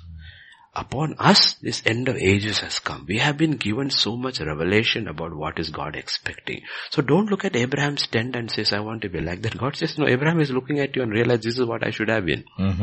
Because it was not told to him. It was not taught to him. These are different dispensation. We are living in the best dispensation ever, to whom much revelation has been given. So you have your brothers, or you, let us say in this case, sibling, as a husband, let us say, my sisters. I have 2 sisters. And I have my wife. I have my wife. Am I close to my sisters? I am close to my sisters. But I'm not close to my sister ever at the cost of my wife. The cost of my relationship with my wife. Okay? Because we are one package. We are not 2. Like I say, because these things happens in the sibling, in the homes, like it happens, let us say in a church. Roshan is, there's a married man over here. Roshan says, Pastor, I want to invite you for dinner next week, but don't bring your wife. Do you think I will go? No, sir. So your brother or sister says, I want you to come over and visit, but don't bring your wife. I will say, I'm not coming. Okay? But other scenarios, let us look at it. You have your family, your extended household, your parents, and okay, let us say your parents or your brother or something has a misunderstanding with your wife and they are not willing to reconcile. Okay? So what do? You tell your wife, okay, there's an emergency, I need to go. And I don't want you to come if you don't want to come. I don't want to make you miserable. But I want to make it very sure you can be secure. My loyalty is lie with you. Loyalty is lie with you. I will go there, I will visit, I will do what I have to do, and I will come back. All this scenario, expect, okay? We are not living in a fairy world. Yes, absolutely. It's a real world. All kinds of these things happen. Okay, so you don't have to be insecure because I'm going over there. But that is what I'm saying. Insecurity comes in a home because of lack of communication. Lack of communication. Yes. Okay, insecurity comes. But you always have to make it very, very, very, very, very clear. Because let me ask you this question. If you read the Genesis account of Eliezer going to find Rebekah and finds Rebekah, do you know that Rebekah and Laban's father is alive? Exactly. But he never speaks. It's Laban who speaks most of the time. Yes. Bethuel speaks. But Laban is the one the elder son seems to be handling the whole thing. What does that tell you? That tells you Laban and Rebekah were very close. Because when Jacob has to go back, she says, go to my brother Laban. Very close. They're very close. But I don't think Laban any time came between Isaac and Rebekah. Okay, I never came in between. No, so you will have siblings you are very close to. But you cannot allow them to come between your relationship with your wife. But the wife also has to be mature. The husband also have to be mature over there. You'd say, first thing, don't be insecure. And don't isolate. It's not right. Don't isolate me from my father. Don't isolate me from my mother. Don't isolate me from my siblings. Because you know what? It is still family. It's still family. You don't have to be insecure and don't try and don't threaten and don't do those kind of things. Those things mess up a marriage. I need to respect my wife's side of the family. Like today, almost every day. And now my sister-in-law writes to me. My wife's elder sister writes to me. It's so cute. We write to each other every day. She got saved. She got baptized in the Holy Spirit. She got the gift of tongues. And then yesterday she got the interpretation of the tongues. So, you see, we are able to relate to each other now as actually closer than a brother and a sister-in-law. You know why? Because we are not only related by marriage, we are now related by the Lord. So it is a close. I have 2 sisters. Okay.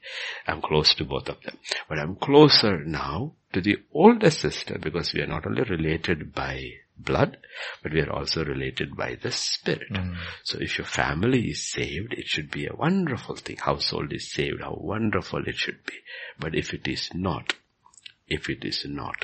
okay, you will never let that line, this thing. Like I have a sister who's not saved.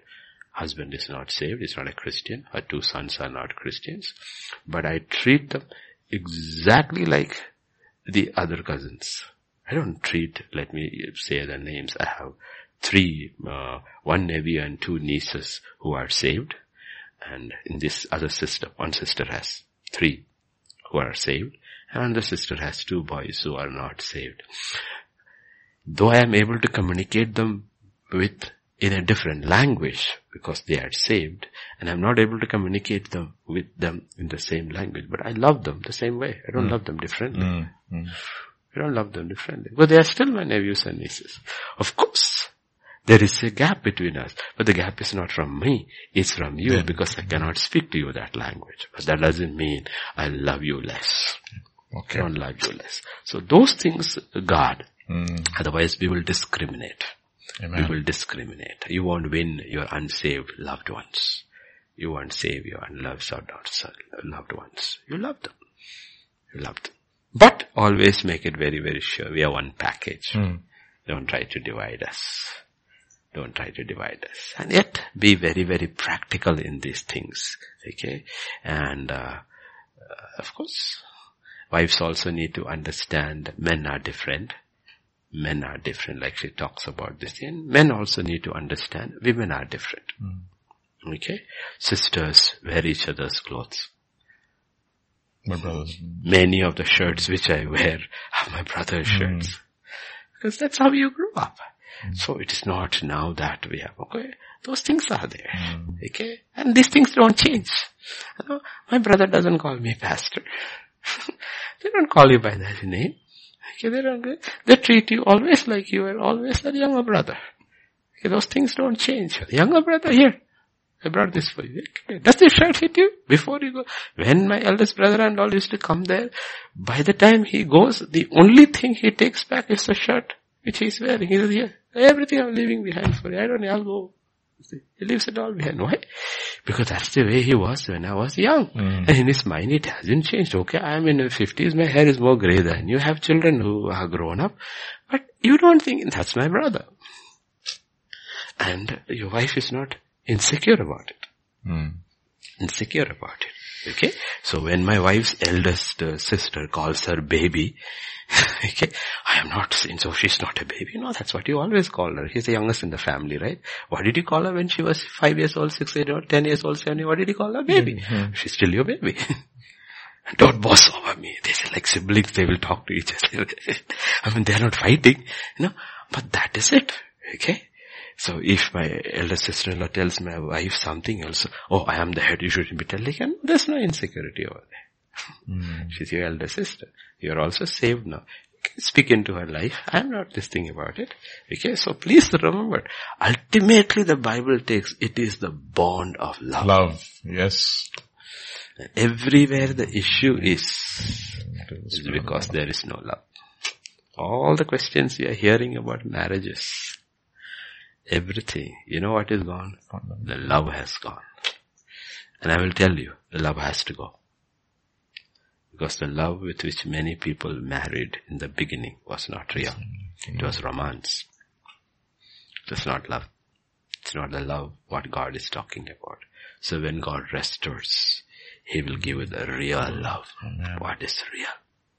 And then you will realize, you know what, we are not two, we are one. So ask God. Don't say, Lord, make my marriage like in the beginning. No. Lord, restore. You pour your love into our marriage. Okay, marriage. And you will suddenly realize, wow, it's better than before. Now misunderstandings have all gone. Understanding has come in. There is no offense. Okay, I can talk to my wife. She doesn't get upset. She can talk to me. I don't get upset. Even if you get upset, it lasts for 5 minutes, 10 minutes, 15 minutes. It's forgotten. You don't have to keep on saying, forgive me, honey, sorry, honey, because you realize it's not even there in your mind. Exactly. You live in a climate of forgiveness where you don't even have to say it. Hallelujah. But you can confront anything because the bond is true and the love is true. Okay. This is what a marriage is. Well, that is what our relationship with Christ is. So one last question. I am ready. Okay, this is question number 19 on the family. Maybe we should finish this. Boys are inherently violent in nature. So how do we explain as parents how to use that violence part? Okay. For example, should they fight with other kids who are snatching their toys, or should we teach them to share? Correction. Boys are not inherently violent in nature. Bible doesn't say that man is inherently violent and woman is inherently gentle. No. Either all are violent. Okay. Let me tell you. Manifest itself in different ways. No, it's not that. A child, technically, let's leave the iniquity part out of that. That's a different thing which manifests later. A child doesn't do anything what he doesn't see. The child is violent. It's because there's violence in the home. Or the child has seen violence, either on TV, home, or somewhere else. A child, when he comes,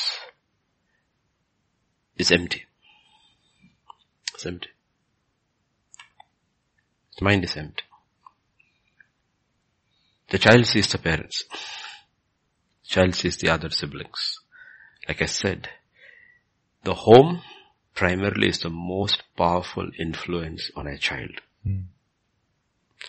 If there is no fighting between the parents, no violence between the parents, the home is a quiet, very gentle place.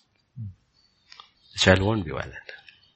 Even if he goes out to school and the rest of them are violent, he will not be violent because he had never learned to react that way. He will come back and say, he may get beaten up and come back. And he will come back. But he will not respond initially, unless later he learns to fight, because now he's learning from his peers. But otherwise, he will not. And you can sustain it that way. And really, really sustain it that way, saying we don't do stuff like that. Children become violent because the homes become violent. Homes are quiet and calm and things can be discussed and settled in the home, especially parents when they have small children. Behind the doors, things can be all settled. You know what? Children won't be violent. And children should not be allowed to watch stuff violent because the internet, TV is full of violence. When they are small, they definitely should not be allowed to watch that. They should be allowed to watch. Because there's a reality in the world which is violence, but it is not true. If anything is true, it is eternal. There should be a reality in your home which is peace. It's eternal because heaven is a place of peace. Okay. Okay. But a child should be, a boy especially, a child should be not mollycoddled. He should be taught to respect, to get used to pain. He goes to play, he will fall, he will scrape, he will come with cuts and all that. That all should be part of an accept. He shouldn't be a wuss. He shouldn't be a wuss. He should be strong that way. You will see 6'3" men screaming for an injection. Where did he grow up? Okay, no. He shouldn't be a wuss. Okay, he shouldn't be a wuss. He should be tough that way. Okay, tough way. And that primarily is in the hands of the father. Okay, all that instruction in the hands of the father, where he teaches his sons to be tough. Tough that way, not violent. Please understand, these are two different things. Toughness is inside. He teaches his sons to be tough. Girls to be tough, who can handle pressure. But both to be gentle. Gentle. In Philippians chapter 4 and in verse 4 and 5, this is what Paul says. 4. Can read from verse 4. Rejoice in the Lord always. Again I say rejoice. Let your gentleness be known to all men. Why? The Lord is at hand. Amen. Let your gentleness be known. This is all home training. All these things are taught and learned only at home. School doesn't teach that. School is like the law. Outward behavior, behave everybody in the uniform, sit down, stand up, no talking, this thing. That is outward behavior. Inward behavior does not happen in school. It happens in home. It's like Socrates or Plato or something. The mother came to the philosopher and said, when should I start educating my child? He said, how old is your child? She said, 5 years old. You should run home. You're already 5 years late. Everything you need to, you're set by 5 years old. You've already seen everything you need to learn, see for life. And you have already imbibed it. It's been soaked into your brain. So those formative years of your child should be a very peaceful, happy place. The child will grow up very, very secure. Very, very secure. And will be a gentle place because there is a command. Let your gentleness be known to all men. So going back to the question. First, correction. Boys are not inherently violent in nature, nor are girls. Children are not violent inherently in nature. So how do we explain as parents how to use that? For example, should they fight with other kids who are snatching their toys, or should we teach them to share? No, you don't fight with others who are teaching. Okay, there are 3 men in the Bible. One man is called Abraham. Another man is Jacob. In the middle there is a man called Isaac, who is the actual picture of Christ. These are all different types. And you will see Isaac never fights. He never fights for the toys. He gives it to them. Then you can have it. You can have it. You have to teach him to stand up for injustice. You have to teach him. If you see a boy knocking down another child, especially a girl, you must stop it. That is teaching him this about injustice to others. But when your toy is being taken out, give it. Don't worry. Let them have it. Let them have it. These are 2 different concepts. If you read about Isaac and what he did, and he has his, the Bible says, he has his well, he has his altar, he has his well, and he has his tent. Beersheba, right? Yes, Beersheba is the place. Beersheba is the place. He never fights. And the kings and the generals came to him and made peace with him. He never had to lift a single finger. Because they say, we know God is with you. Without fighting. Okay? Without fighting. So our pictures are there in the Bible. That is strength actually. That is actually strength. I don't have to fight. I don't have to fight. You don't have to fight. If they take your toy, give it to them. Because Jesus said, if you have 2 coats, give it. Take it. I don't want. I'm not going to fight for my toy. But if you see somebody else abusing somebody else, you teach your child, intervene. Okay, intervene. If you get hurt because you are trying to stop violence on somebody else, you commend him. Come back. I'm very proud of you that you intervene to protect somebody who was weaker than you. Some bully was beating you. I'm very proud of you. Okay, these are 2 different things. You teach them to share because it's more blessed to give than to receive. So parenting is all part of parenting. And you have to deal with issue after. That's why the Bible says parenting is a full-time job. In Timothy it says mothers will be saved through labor. What is it talking about? Talking about sanctification. Not that saving of salvation from your sin. Because it's a full-time job. Because you're raising up 2 soldiers or 3 soldiers or 4 soldiers in your house for God. Not honesty. Arrows in the quiver of a mighty man. They shall contend with your enemies at the gate. Every reed does not become an arrow. It takes time. It takes a lot of work.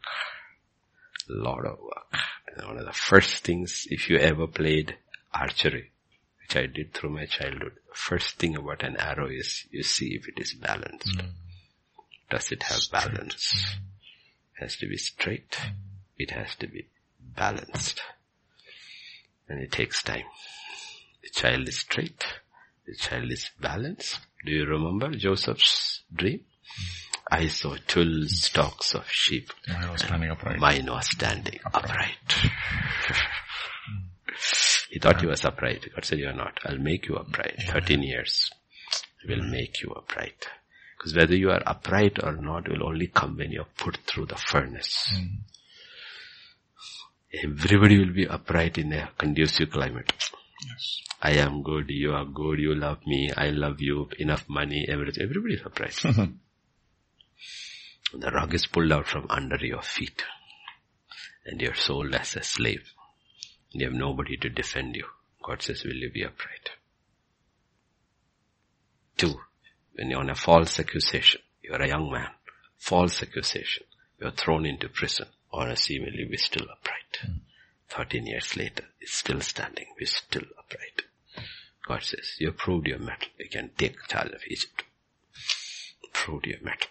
Okay, so this is all part. See, everything that you do, whether it is at home, church or workplace, keep eternity in mind. Rewards are not here. The rewards you get here, you are not going to take it with you anyway. We are running a huge race. Rewards are eternal. The crown is imperishable. And it is for ever and ever and ever. Get these principles. So whether you are a man or a woman, single or married, get all these pictures in. Say, Lord, help me. I believed this year's promise, Lord. You're going to restore the years all this locust ate. You're going to give that time back. Like I said in the morning, maybe you had 15 years of a miserable marriage. Maybe you had 10 years of a miserable marriage because you had so many marriage questions. You fast, you pray, you build your altar back, and God starts moving in your home and He restores your marriage. You'll be able to say like Joseph, I forgot those 10 years. That 1 year was worth 50 years of marriage. 50 years of marriage. It's all forgotten and gone. Because God will fill that up. And He's still there. He's still the God of marriage. And He can change your marriage all around. But He'll cause a humbling of self, man and woman.